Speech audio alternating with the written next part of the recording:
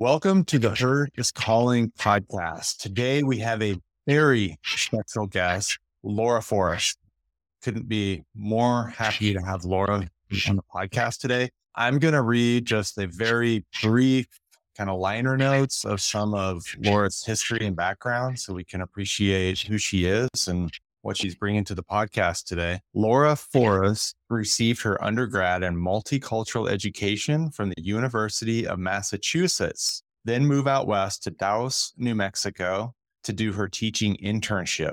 But when she realized that she was more interested in the home lives of the children she was teaching, she decided she wanted to be a counselor. Laura earned her master's in social work from Simmons College in 1987, and afterwards spent some years in Boston working in community mental health, a therapeutic high school, and as a medical social worker at Boston's Children's Hospital. She returned to Santa Fe, New Mexico 4 years later and worked as a counselor in an incest treatment program and a rape crisis center. Laura is trained as an EMDR therapist and has combined years of training and other clinical modalities such as somatic therapy, mindfulness, meditation, EBT, and more, and has been in private practice for the past 30 years. She has incorporated and offers equine experiential therapy as part of her practice. She created a program with Victoria Williams called Discovery with Horses over 15 years ago, in which she facilitates workshops and retreats. Her passions include her husband of 31 years, her daughters, family, community, horses, and world travel, especially seeing things from between the ears of a horse. Welcome, Laura. Yay, Laura. Wow. Good to be here, honey, guys. So happy you joined us today. You have so much. Wow. We're going to have to make this a multi-part series because Laura has so much experience with horses from a horsewoman perspective, from an equine therapy perspective. She has incredible world travel experiences from Patagonia to Mongolia, to just name a couple.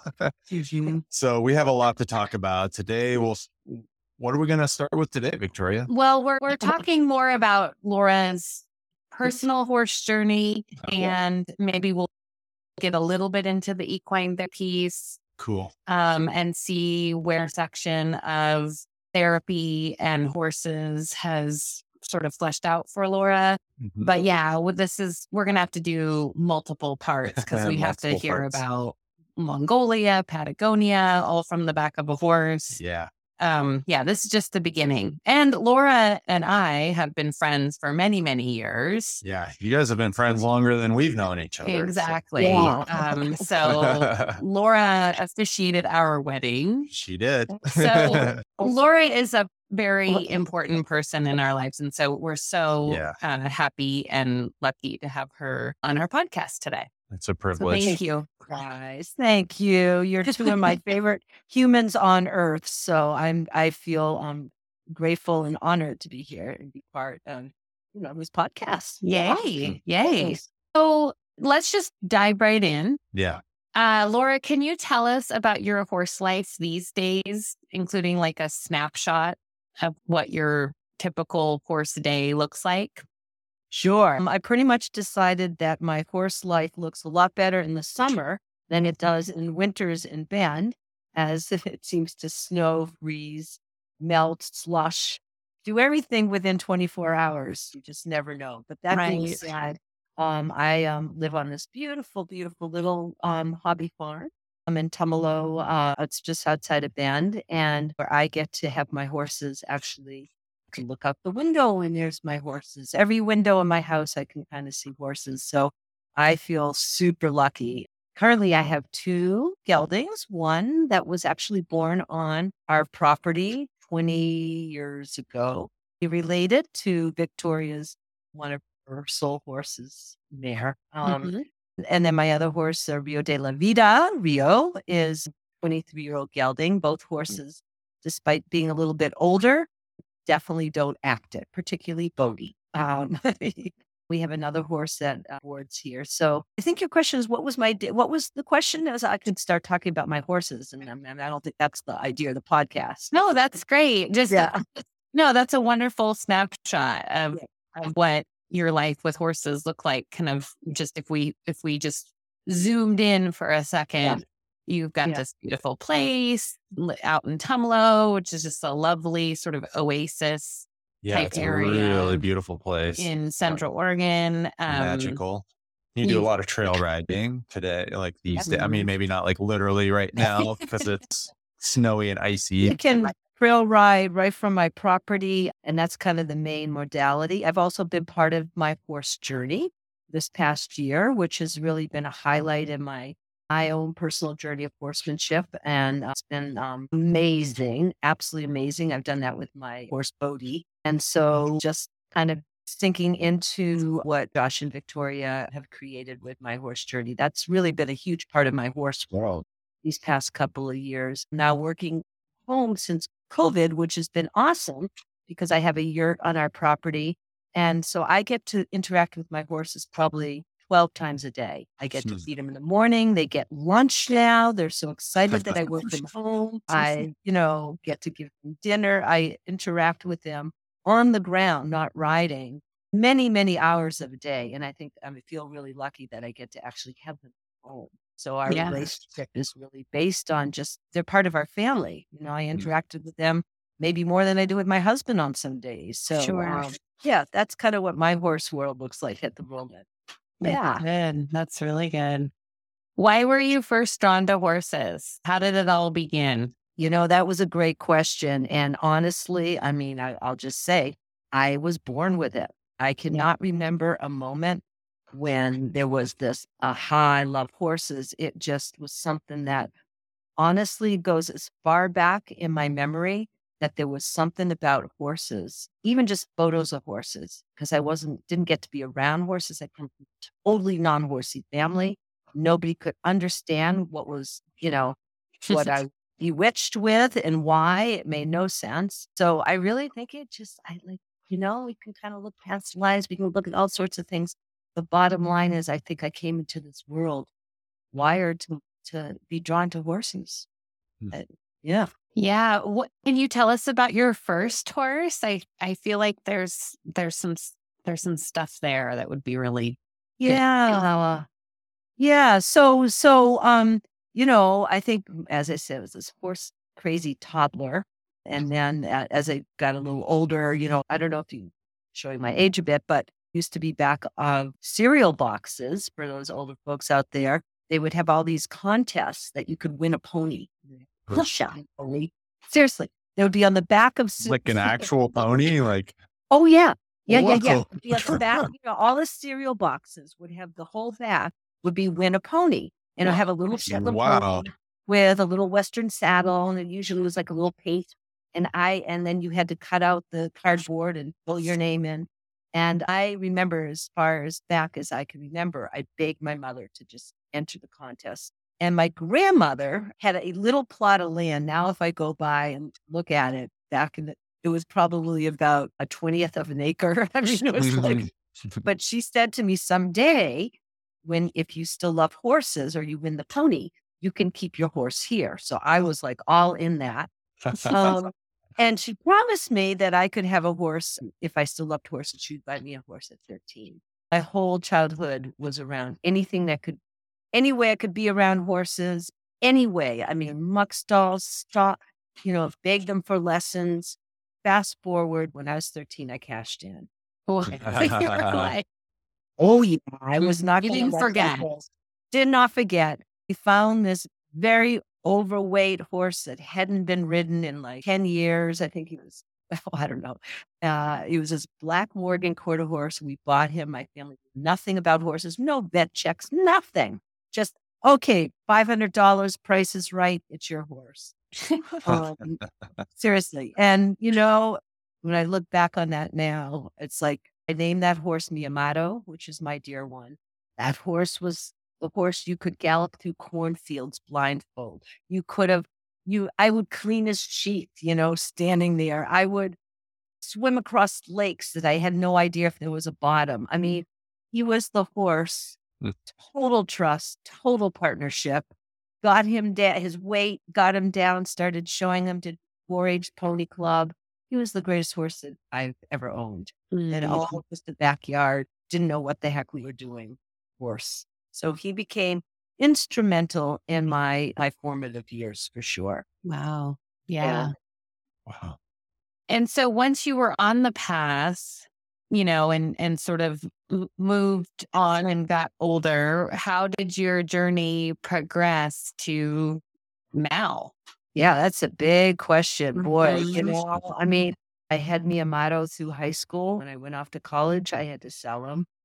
Sold them to a little girl. It made me very happy. But through many, many years of moving, trying to figure out who I was, career stuff, I couldn't own a horse again. Right.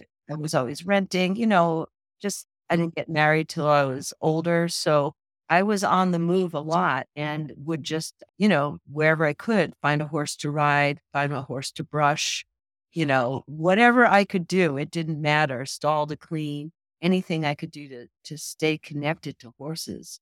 Knowing that someday my dream was to own a place and have horses of my own and raise my children with horses. It wasn't until I moved to Bend, Oregon when I was 40 and had my younger daughter, was a year old, that I got pregnant again, my second daughter, but I bought a horse. It's been that way ever since. So yeah, there was a bunch of years where, just owning horses was just not something I could do for so many reasons. Yeah. I mean, I think we've talked to a few people now on the podcast, and it's definitely a theme, like kind of drawn to horses as when they're young. And then, that young adulthood, having to go out and be a young adult. Horses sometimes have to take a back seat. But the other common thread is that we all figure out ways to stay connected to horses in some way, shape, or form. And Absolutely. I think that's pretty cool and very interesting too. Yeah. It sort of always became my part of the equation of whatever I did, is how to keep horses in my life. It never went away. Not even, I don't think it ever went away. It was always there in the background that this was my passion. And it wasn't something I was just going to not be passionate about just because I couldn't own my own horse. Right. Right. Yeah. I mean, that's so powerful too, when we think about visualization and manifestation. You ended up manifesting your dream life, having the little farm, having horses all around. I mean, it's pretty powerful when you think about that progression. Yeah. I honestly, I appreciate you saying that, Victoria, because I don't take it for granted. I pinch myself often when I'm out on Rio or Bodie and I'm out there out at the reservoir and the, Cascades are moving there, and I'm riding with a friend or riding alone. And I come back to my beautiful little farm. I have my little trailer. I'm living my dream. I truly am. And I never take that for granted. I constantly remind myself how blessed I am. But it didn't come easy. I will say that. It didn't just drop into my lap. There were a lot of really hard life experiences. It wasn't like all, rainbows and unicorns. There was many, many rocky speed bumps along the way, and definitely some few deep ditches. Yeah. So, but I do now go, oh, I'm living my dream. So, yeah.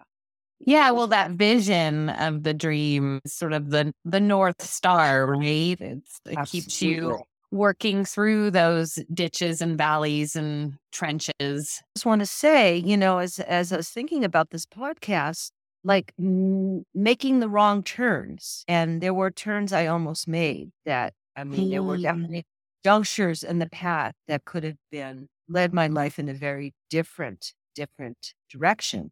So following, that North Star, like keeping that vision of who are you really, and why are you here on this earth, and what is it you want? And don't get off the path, because you get off the path, you're off the path. So there were many steps along the way where things could have been much different. You're thinking about some of those choices or some of those moments that could have set you on a path that could have made things unfold differently. What's like just if you had one or two lessons that that resonate these days that came out of those formidable experiences? What do you think back on and go, whoa, that was actually a really good lesson? Or a good choice. Right. A bad choice.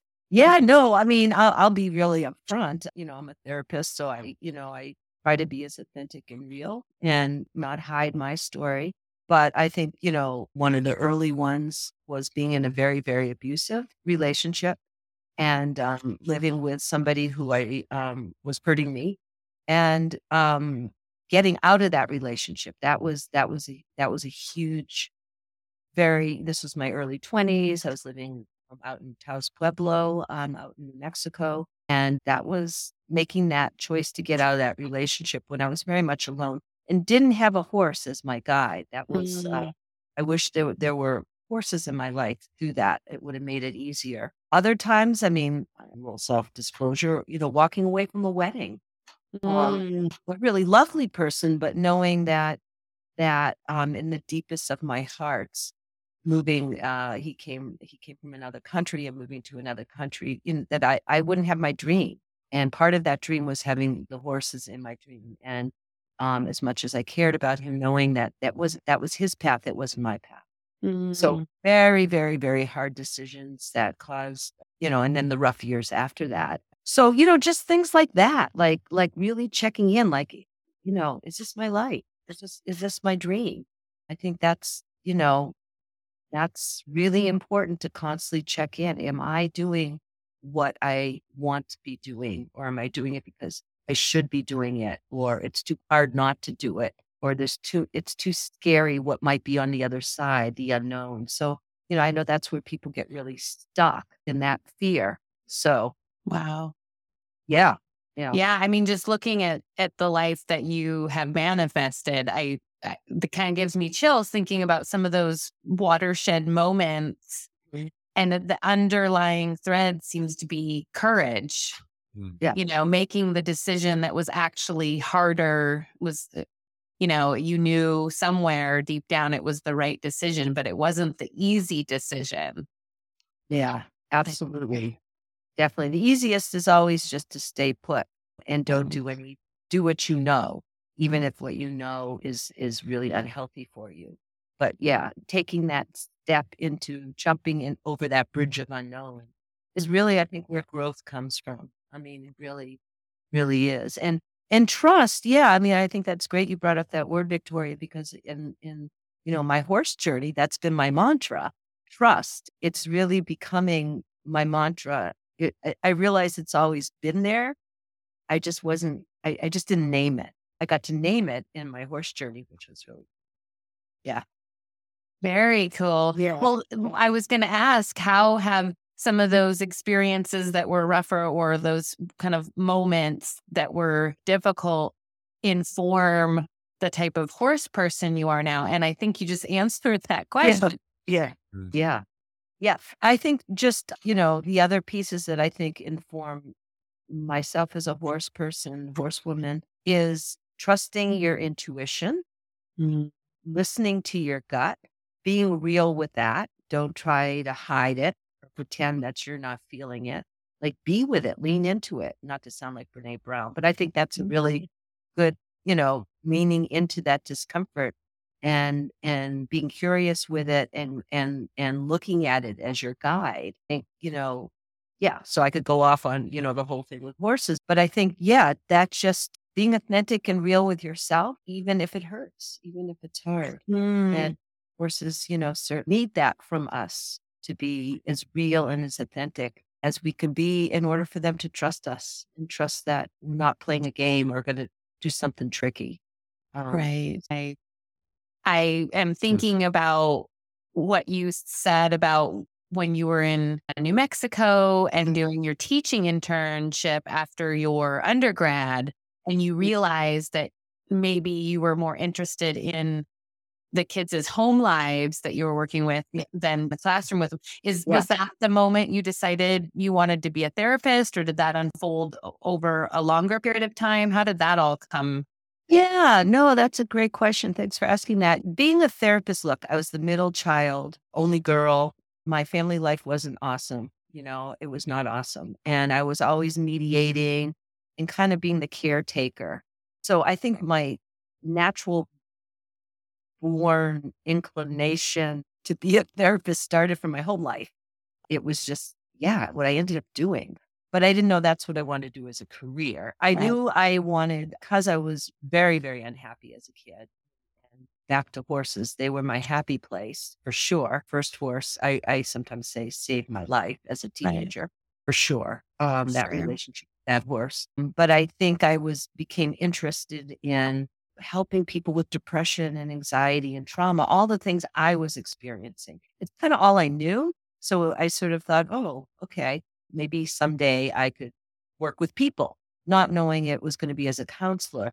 But when I went out to New Mexico and had the privilege of living at Taos on the Pueblo, at Taos Pueblo, I was just intrigued and interested in what was going on culturally among the kids I was working with and what was going on in their home life, because they just would share with me. And that it just felt very natural. So I think, and teaching did it. I was a terrible teacher. I can't spell, and if you're a teacher, that's, it's definitely an issue.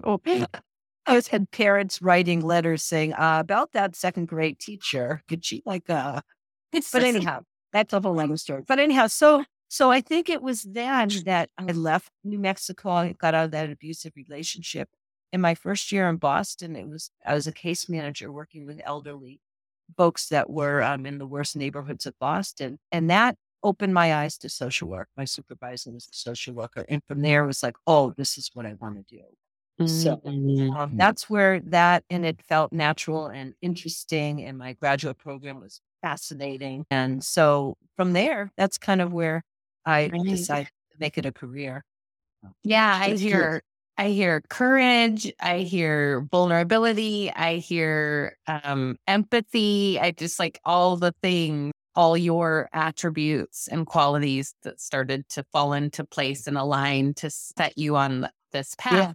Yeah. And then, so the equine psychotherapy, how did you become involved with that? It seems like a very natural progression, but there had to have been a moment, right? Right.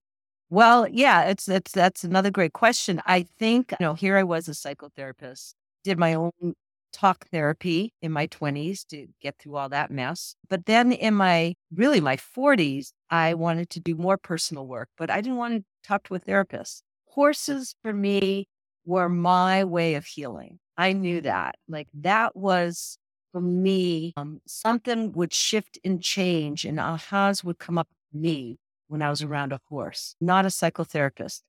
Ironically, I am one, so not really making a big stand forward for a talk therapist. But the truth was, for me, that I started seeking programs to go do my personal work.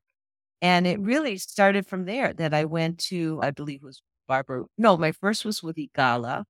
And then I met Barbara Rector, who's pioneers in this field. I went and did a workshop with her as a participant.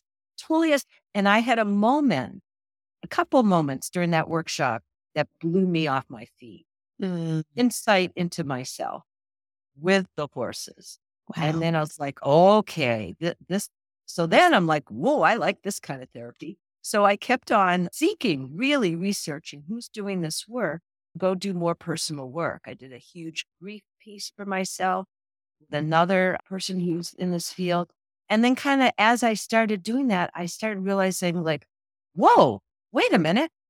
I could do this, not just as a participant, but this is something I should be incorporating in my therapy practice. So it was real like, no brainer, like, oh my gosh. So then I started continuing doing my personal work, but with another lens of looking at what people were doing and saying, oh, this really resonates and works for me. This absolutely does not work for me. And started gathering information. So that's kind of how that entered. And then, I started talking with my very dear friend, Victoria Williams, and said, Vic, let's partner up. Let's do this. So that was sort of the progression. It really just started for me seeking my own therapist, which I knew was going to be a horse. Right. And there's a Right. lot of good horse therapists out there. Yeah. Not the people, the horses. The Talking about four-legged ones. Right. four-legged Right. ones. Yeah, for sure. Right. Yeah. I think when you first sort of brought me into the fold, yeah, I remember being kind of blown away. And also, it was very hard for me, especially initially, to sort of take off my horse trainer riding instructor lens when it came to the therapy. And you really helped me a lot with that. Like, you really helped me learn how to have both things be true at the same time. Like, there is, some horsemanship that has to be attended to here, but there's also needs to be this space for growth and interpretation and not trying to manage or control everything with clients and horses. That's been an ongoing awakening process for me and probably informs a lot of the actual horse training and riding instruction that is not, quote unquote, therapeutically based, so to speak, but realizing that they actually aren't mutually exclusive ever. Yeah. Right? Yeah. Is Yeah. kind of your experience with your horsewoman hat and your therapist hat? Do you find that there's contradiction there, or that they're blending? Like, how do you navigate those? I think that there's blending. There's such a beautiful blending. There's an unfolding that's just so natural in both those worlds. And Right. again, I think it's because of the horse, the nature of the horse, and what the horse gifts us and offers us, and their own, even the horse's own, I call horses shamans because I think they are shamans in some way. So yeah, I mean, that's why I truly believe bringing horses into a healing or a therapeutic or a growthful experience for people is perfect. It's different than dogs. Using animals for any kind of therapy is fabulous for sure, but horses are special in what they offer us. So I'm not sure I answered your question. No, it's beautiful. I think you nailed it. If you had to sort of sum up, which I think it's really hard to sum up, but if you could just sort of bring together what it is about horses that makes that kind of therapy so special, equine therapy so special, what do you think it is? If you could just sort of put it into some little bullet points. I know. Yeah. Oh, that's such a big question. But okay, so let me just sit with that for a second. Okay, I'm not going to go on the whole horses are prey animals, not predators, but I think there is something to be said that a prey animal is working with many different senses and always aware of where there's danger or mistrust, or so they're operating on a very different level than maybe a dog who's not a prey animal, predator. So horses, they're tuning in, their senses, their awareness is their ability to be in the moment, completely using their hearts, their energy fields, their basic, we won't go off on brain science, but that's a whole other podcast. But so here they are, these amazing, and their size, they're big, they're powerful, they can be intimidating. Talk about paradox, sensitive, but strong and powerful, right? Exactly.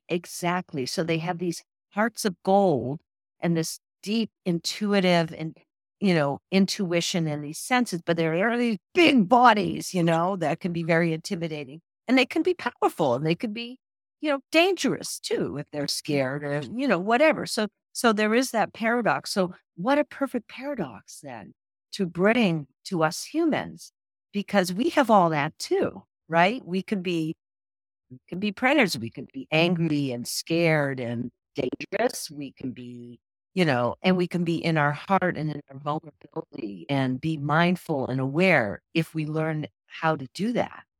Okay. So there you bring these, humans and horses together to kind of do some cha-cha of sorts, to kind of figure stuff out with each other. Horses also need us to be authentic and real. And that's huge because we wear so many masks. We all have our facades and our masks, and horses they don't go for that. They don't give two rips what we look like or what our sexuality is or how much money we make or how important we are. They don't care. They just see us as beings. So we get to strip away all that crap that defines us and have to really reach into our truest, most authentic self to be able to gain their trust and become partners in connection with them. And I can't think of any other animal, and honestly, in all fairness, I don't study lions and monkeys. So maybe there is. I just do horses. The horses are enough for me. But but there lies the beautiful relationship in those opportunities for healing and insights and ahas into who we are, because you hear that cliche, horses are the mirrors, blah, blah, blah. Well, that's true. Right. But they're more than mirrors. They're not mirrors. They're sentient beings. They're not a thing. Okay. So they're constant interacting and feeling us and teaching us every second. Woo, I went on a tangent. I know. That was a gorgeous tangent. I'm just taking notes, Laura. It's like a master class. Love. Yeah. Like I'm sensing a master class collab with Laura. On this, but no, that was wonderful. I don't want to take you guys off the train of exploring why horses are such great therapeutic agents, but Laura, I did want to just ask you if you could share a little bit. You mentioned you had a couple of moments with the Barbara Reichter. Did I say her name right? You said like an insight to self. I was wondering if you could, do you mind sharing a little bit about that? No, I'll share it. It might be a little giveaway to people who do round pen work, but I can tell you mine. The round pen can become symbolic of so many things in our life. But basically, she invited us and me being the very eager student, asked who wants to go first. I was like, I'll go. Well, that was interesting. Anyhow, so she basically, in a long story short, invited us to enter the round pen and to play, to interact with the horse. And from a place of being authentic and real, that was kind of the guiding lines. And so I went in there, and in my desire to not do it wrong and to be a perfectionist and I don't know what, blah, blah, blah, was going on in my head, fear. I went in there and started moving this poor horse because I was like, what I was feeling and what I was showing were completely incongruent. And confused the daylights out of that horse. And that little horse just started galloping, trying to get away from me, basically. And I'm like, showing off some round pen skills. And I'm like, Pat Pirelli. And I'm totally not in myself. Bottom line, completely lost. Laura Forrest was, I don't know where she was. She was not in the round pen. And Barbara, in a very loving, respectful way, asked me to stop and asked what was going on. I had no idea what was going on inside me. Honestly, none, because I was totally detached from myself, and had me do some breathing and some connection with my getting in touch with what was really going on. And when I stepped into that place and let go of all the facades and masks, what happened between me and that horse was magical. I just stopped and just started crying. It was so beautiful how that horse joined up with me in connection in play. So that was my first experience where I was like, oh, I get what horses want. I see now. So that was a big aha for me. Mm-hmm. Wow. Thanks for sharing that. Yeah. So what do they want? What is it? To be real, to put all these stories I had in my head about how I should look or should be, or how people will see me, how I don't do it right, how I need to do it better, how I need to do it, to strip myself of all those stories and just come back to my heart, come back to my realness and not care what people thought about me. Because that was a big one. And going first, I thought, I'm going to show off my horsemanship skills. That's who I'm going to be. I'm going to be the horsewoman who knows a lot of things. No, that wasn't what was being called for. That horse didn't want me to be pushing him around the round pen at a full gallop, So I think that was like, it's okay just to stop, take a breath and be who I am and be vulnerable and be scared and not know what they have to do. And that was okay. And so I think that was the lesson for me in that moment. I couldn't have got there talking with a therapist, and maybe Right. it would have taken 3 years versus 20 minutes. Right. Yeah. Yeah. Right. No, that's beautiful. That's the stuff. That's what we're all looking. I mean, that's the truth, right? Yeah. Yeah. Yeah. Yeah. That's the truth. And so it was very humbling, it was a Mhm. humbling experience to get out of my ego and step into my heart and be present in a way that I'm a pretty anxious person. So sometimes it's hard for me to be present because I get anxious and I have to stop, take those breaths, ground myself, be curious about what's causing the anxiety, and then let it go. Okay. And horses help us with that. Yeah. They really do. So, yeah. Well, do you have, I might be using you for therapy a little bit, but I'm curious, the tears, like you said, you made you cry when you came to that realization. Do you know? Because I mean, I've felt that, I've seen it happen. Like where do the tears come from? It feels like something, it's like so beautiful, but then you're kind of like, well, why am I crying? Do you have a feeling, or what was it for you in that moment that brings Yeah. tears, and what do those tears mean? Yeah. No, that's another great question. And I'm thinking about another experience I had as a client with a horse where I literally fell to my knees. There weren't tears, there were sobs. Sobs. And we're talking horn, snots coming out of the nose, sobs. Like I was to my knees. And that's a whole great story, what happened in that. But I think for me, the tears are release. They can be released. They can be the deepest of emotion. I sometimes cry when I'm with a client and I see them go through a very huge, profound shift.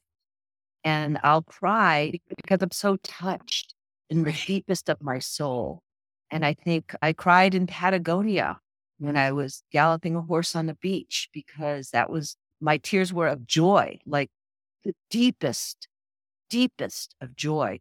So I think I see tears can be so many things, Mm.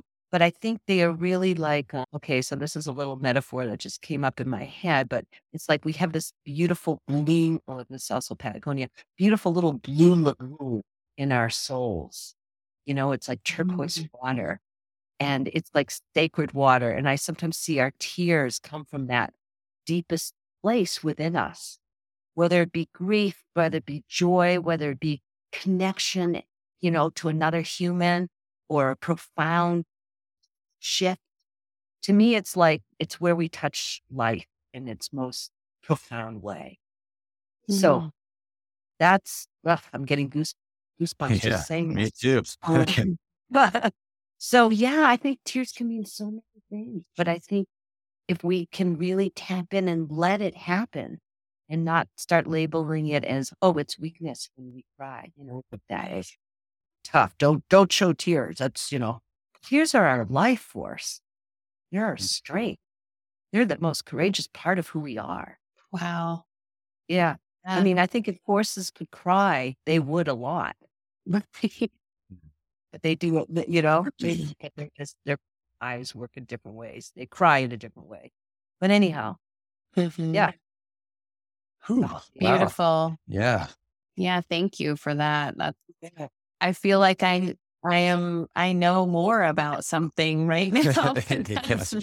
About something that's sort of mystical and unknown. So that is really special. And I'll say that's my interpretation. Right. That's just what it is. That's my experience. It can be so different for somebody else. And that's just, Yeah. how I experience it. So I'm not an expert on crime by any what it means. It's something really different for everybody. Sure. Yeah. Yeah. Well, I think you have some experience in that department too. So I think it's really helpful. I would like to come back to equine therapy too, but I Okay. wanted to ask Laura, like what your life is it's so in service to others from a very young age. You know, it seemed like you're always seeking a role of service in the world.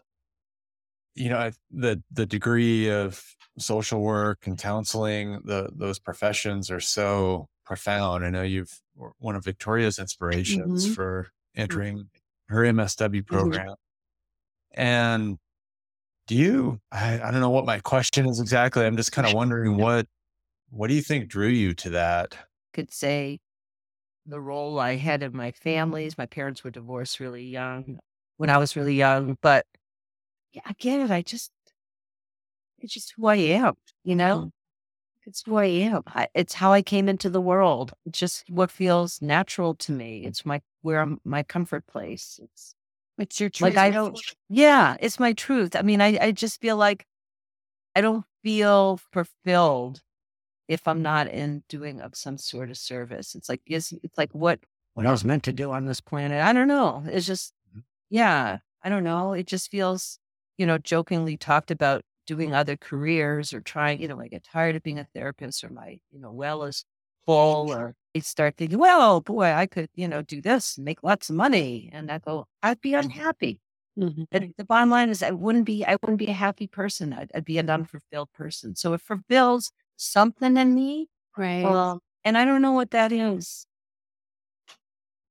I think it's so interesting that you just knew that and were able to stay true to that from such an early age. I think that's what Josh is trying to wrap his head around. It's like many of us, I think, get on a journey in our lives where we have to kind of come back to that truth or come back to our essential truth or edict by which our North Star, by which we live our life. And it just seems like you just had a very clear picture of that and you stayed true to it through your whole life, and you made decisions that kept you on that path. And I think that is pretty unique and it's very inspirational for me. Thank you. Yeah, it is. And you can see just fine. I know those are just a couple, major moments, but I know you've had many more where that truth was really forged, those hard Right. decisions. I mean, those are hard decisions you made. And it's almost like that was the sort of fires that purified that direction and kept you on the path, and as a metaphor. Yeah. I feel, and honestly, I'm just listening to you both. I'm very touched. I never really thought of it that way. I mean, there's something about sharing your story that all of a sudden you go, oh, holy, know that about myself. It's sort of interesting, but I also feel very lucky and blessed because I know it's not this. I know that's not everybody gets to have Right. that clarity, and feel, as I say, blessed because I don't feel like it's naturally something that I did.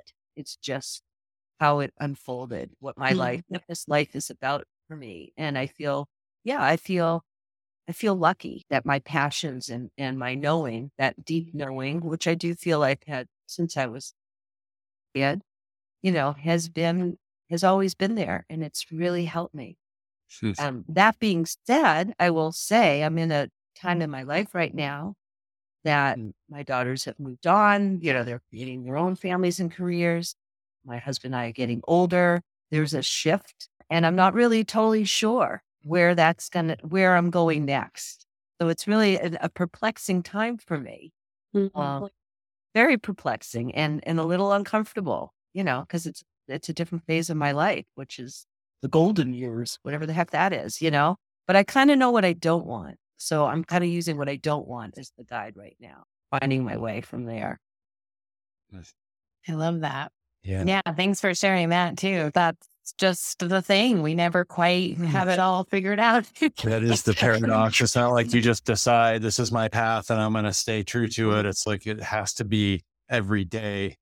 You're tested and things change. Life changes, situations changes. Yeah. Then I will say, excuse me, I don't mean to interrupt, but then I go back to that mantra. Trust it's going to unfold. Trust that if I don't know what's around the corner, that's okay today. That I will see what's around the bend, it will unfold. And I'm just trying to really sink into trust. Do what feels right now, even if you aren't sure what's ahead. It's interesting. And I'll just say, like, this trip I just got back a week ago from Chile, Patagonia, I knew this is what I have to do now. That was really clear. Like, I got to do this trip now. I cannot put it off. Mhm. So I'm just sort of like those little tidbits of pieces of like, and once it comes in my head, there's no turning away from it. Like, I got to do it. So I'm hoping that will continue. That's what am I going to do when I turn 65, Yeah, it seems like it will. But it is interesting. You have to keep, you're always going to be tested, I guess. It's interesting too, just the way you talked about your drive to serve and led you to your career. Was really similar to the way you talked about horses, and that you were really born with it, that it was just kind of deep inner drive. It's not really even a conscious, seems like it came from the ethers or who knows where. Yeah. Yeah. Interesting. I'll have to listen back on this podcast and learn some things about myself. Right? Do some journaling after this. It's rich. It's Yeah. rich. And this is just going to be part one. Yeah, so much I want to dig into with equine therapy, because Laura what's cool about you, Laura, one of the many things is that you had such a long history with being a therapist and working in so many different settings and horses. And then you took that and you've learned so many different ways to use equine therapy, different applications. You've studied with so many different great trainers and different paths. So I really want to dig into that, but I know that's going to be like a whole discussion. So maybe that would be a good part too. More the different modalities. I can't wait to hear that. Yeah. Yeah. Sure. Yeah. Well, so if we were going to start maybe Kind of rounding. honing this, do you think that your life experiences with horses have helped you be a better therapist? Oh, absolutely. Absolutely. I mean, yeah. You want to hear why? Yes. Yes, of course. I think, honestly, like, I think what I offer my clients most, or what I'm best at, is that I think with my clients, I am very much who I am. I'm not a scary therapist. I'm not and I break the rules. I mean, I went to a very traditional clinical social work program. Sophie Freud was one of my professors, granddaughter Freud. Very, you would show yourself. You're the type of you don't share anything about yourself. You don't have a photo of your family in your office. Like, you are like, that's how I was trained. And that just didn't work for me. And so I think how I show up with my clients is what I'm learning to show up, and how I show up for my horses, which is just try to be real and authentic. With my clients, I think what helps, the most important thing in a therapeutic relationship is trust. It's all about the relationship. It's not about how many theories or are you doing this, EMDR the most correct way, or blah, blah, blah. It's really how you are in relationship, because that's really, everything comes down to relationships, connection. So I think as a therapist, I'm very real. I'm approachable. I think people can trust me because they know I'm just another human being in the room with them, holding space in love and best wishes. And I try to do that with my horses. I think my horses know that about me. And we're learning a lot of it through, my horse journey has really helped me, practice that. But I think that is, horses want us to be congruent, authentic, and real, to be able to trust us and be in partnership and connection with us. Same, Yeah. as a therapist and a client. Because if you don't have that foundation, you have nothing. You're not gonna get anything accomplished. You're gonna be doing, circles. and kicking up a lot of dust for no reason. Right? So I think that's with my connection and partnership with horses helps me be a better therapist because I have to operate from the same places. Did that answer this? It absolutely did. Okay. Yeah, Okay. it absolutely is beautiful. So the common thread between horses and human relationships is, would you say trust? Would you Connection say and trust. connection and trust? If you don't have trust, there's nothing, you can't do anything, I mean, it's going to be just a scary place. So yeah, I think trust and then connection comes from that. Yeah. Right. If my horse doesn't trust me, he's not, or she's not going to want to connect with me. They're not going to have and it's the same with my clients. They're not going to be vulnerable and open up to me. Right. They don't trust me. They shouldn't. If Right. they do, then we should talk about how they get in abusive relationships because that's probably what they do, but that's so I use the relationship with my clients, me and them, just like with horses. And that's, I think, really important in being a therapist. Like I even had a client yesterday, talk a little bit about her, kind of her fear of, someday when I retire, whatever. And I said, well, let's talk about that. Let's talk about that, but not like from a deep level of what it means to care about somebody and then they leave. Like that's really what we're talking about here. And, it's not so it's all about relationship. And I think therapist, client, horse person, relationship. Bam. That's it. Wow. Mic drop. There's a little more, but yeah. Right.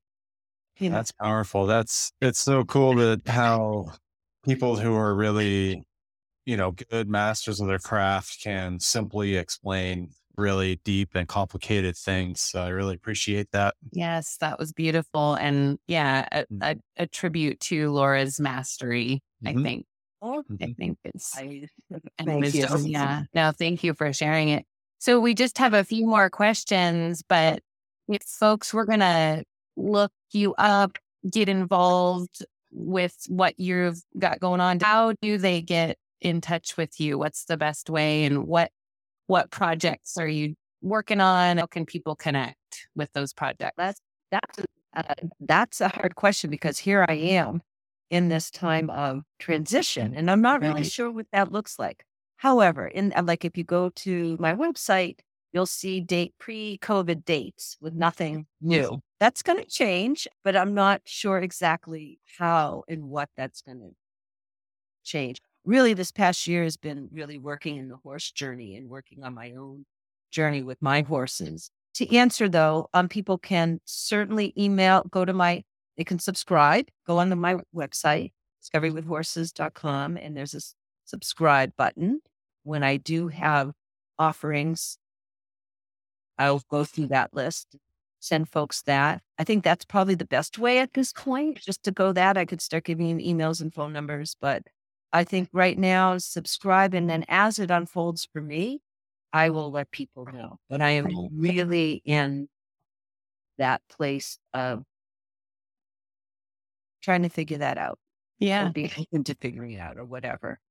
Yeah, that's great. That makes sense. Yeah. Yeah, absolutely. And so in the meantime, if people subscribe to Discovery with Horses, they can be in the loop as your process unfolds, which is kind of exciting. It is. Yeah. Yeah. Very cool. Yeah. I'm going to have some conversations with the two of you too. So right. Very exciting times. Well, that's good for people to know because even though maybe the dates are old, you still are the subscribe link and all that still working. People can reach you through there. Yeah. I'm still alive and hopping. So yeah. What are the top 3 things that, if you could only tell people 3 things about horses and why they're meaningful in terms of teaching people about themselves, what would it be? What would those 3 things be? Okay. Very simple. Number 1, horses could make us feel really good. Yeah. Really, really good. Okay. Just being around a horse is good medicine. Just being. That's number one. The other thing is horses help empower us, gain confidence, help us with our self-esteem, help us get real with who we are. So I can't think of a better animal that can help us with some of that harder stuff. And, I think okay, this is hard because it's coming from my head. I mean, they're wonderful, wonderful animals. And give yourself the gift of experience, the experience of being around a horse. Even if you're terrified, that's okay. That's totally okay. They'll teach you something about yourself. I promise that. What that will be, there's a million different things that they will teach you. Okay. So find a horse and just, even if it's sitting on the other side of the fence and listening to the chomping grass and really listen to that sound, it will slow your heart rate and make you feel better. Right. That's good. Those are really good ones. So I want to just riff on that a little bit for you. What's one of your greatest triumphs or aha moments with your own horses or your personal horsemanship practice? I know. There's so many. There's so many. I don't know if I can. I mean, okay, ask the question one more time because my head just went to so many different places. What's an aha or a triumph that you've experienced with horses in your own personal horsemanship practice? So to answer that question, I got to divide it in two. Okay. One is on the back of a horse and one is not on the back of a horse. Okay. One of the biggest aha moments for me about letting go and experiencing true joy, like stepping into my most uncomfortable place and then feeling so fully alive, was a gallop I had in Mongolia. And it was gallop on this horse, is letting go and letting this horse be fully into himself. Like he was fast as the wind. And I was terrified to really let go, but I did. And that was a moment when I got to the other side. That's another burst into crying moment. And the Mongolian horseman who was next to me was horrified because he thought I was so upset. And I was really just in sheer joy of that moment of letting go and experiencing the raw energy of a horse like that. So there was many that. So, right. Wow. Yes. Yeah. And I had it in Patagonia. So many were like, whoa.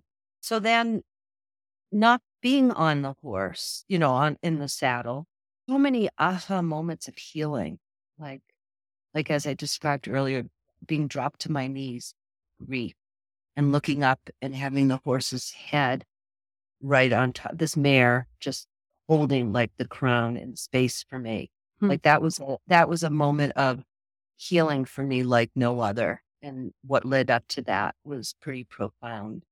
So, and honestly, so many moments on my horse journey, with Bodhi, like connecting with him in ways that I haven't in the 20 years I've owned him. Wow. So just some really beautiful, things I've learned through your program and being a participant. And it's always amazing to me how much we just keep on learning and what keeps unfolding. And so there were moments with Bodhi this past year where our connection just so deepened in such a beautiful way. Yeah. Yes. So good.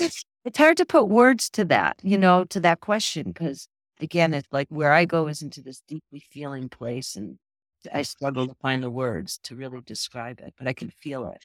Right. Yeah. And we were talking to our friend Jacob, who is a apprentice at Barbier Farms, and the other day, and one of the things that we were talking about is the horsemanship that they practice and that he's learning there at Barbier Farms. The idea is that they're just trying to help the horse express themselves. And it's that expression that is almost transcendent then for the human involved in the interaction. And that's what I hear you saying. Oh, And that's really cool. I like how you said it. Yeah. Yeah. Letting the horse be yes, in their fullness of who they are and getting to experience them in their best selves, in their happiest, most joyful self. That's it. And yeah, that is like, that's sheer joy right there. Yeah. That's like a gift to witness anybody, anything to be in their fullest, best self. That's beautiful. I love how he said that. That's cool. Yeah. Well, that's basically what you were saying. And again, that just goes back to, I think when we are able to witness or be in the space of the truth. Yeah. And that's what that sounds like to me. And I can't come up with a better word for it yet. Yeah. But that's good. Yeah, that's good. I think you're definitely tapping on it. Yeah. Yeah. What is the truth? The real truth, the unfiltered, nothing corroding, nothing on top of it. Truth. Yeah. Yeah. That's cool. I like that. So it's, there's so many things to be feeling gratitude for. I know. What's something that you feel gratitude for right now, this moment, these days? If you could distill some gratitude for us, what would that be? Yeah. I mean, there are so many things, but I just read a quote yesterday thinking about my very recent trip to Patagonia. That's very fresh in my heart. And it was something about like, when you step out of your comfort zone, it's when you feel most fully alive. And so I feel very grateful that I've had this opportunity recently to tap into that fully alive feeling, like the pure joy of being here. Like if I died in a minute, that's okay. Like I got to experience that fullness of life in awe. And then just, to come back and spend the holidays in my beautiful home with my husband. One daughter got home, and the first thing I did when I got out of the car from the airport is I ran out to the barn and kissed both my horses, and getting to have these amazing horses in my life. So I just, nothing is taken for granted. I'm so aware of what others don't have and the suffering right now in the world, and really aware of that. Not complaining about anything. There's no complaint. There's nothing in my experience of life, and just grateful.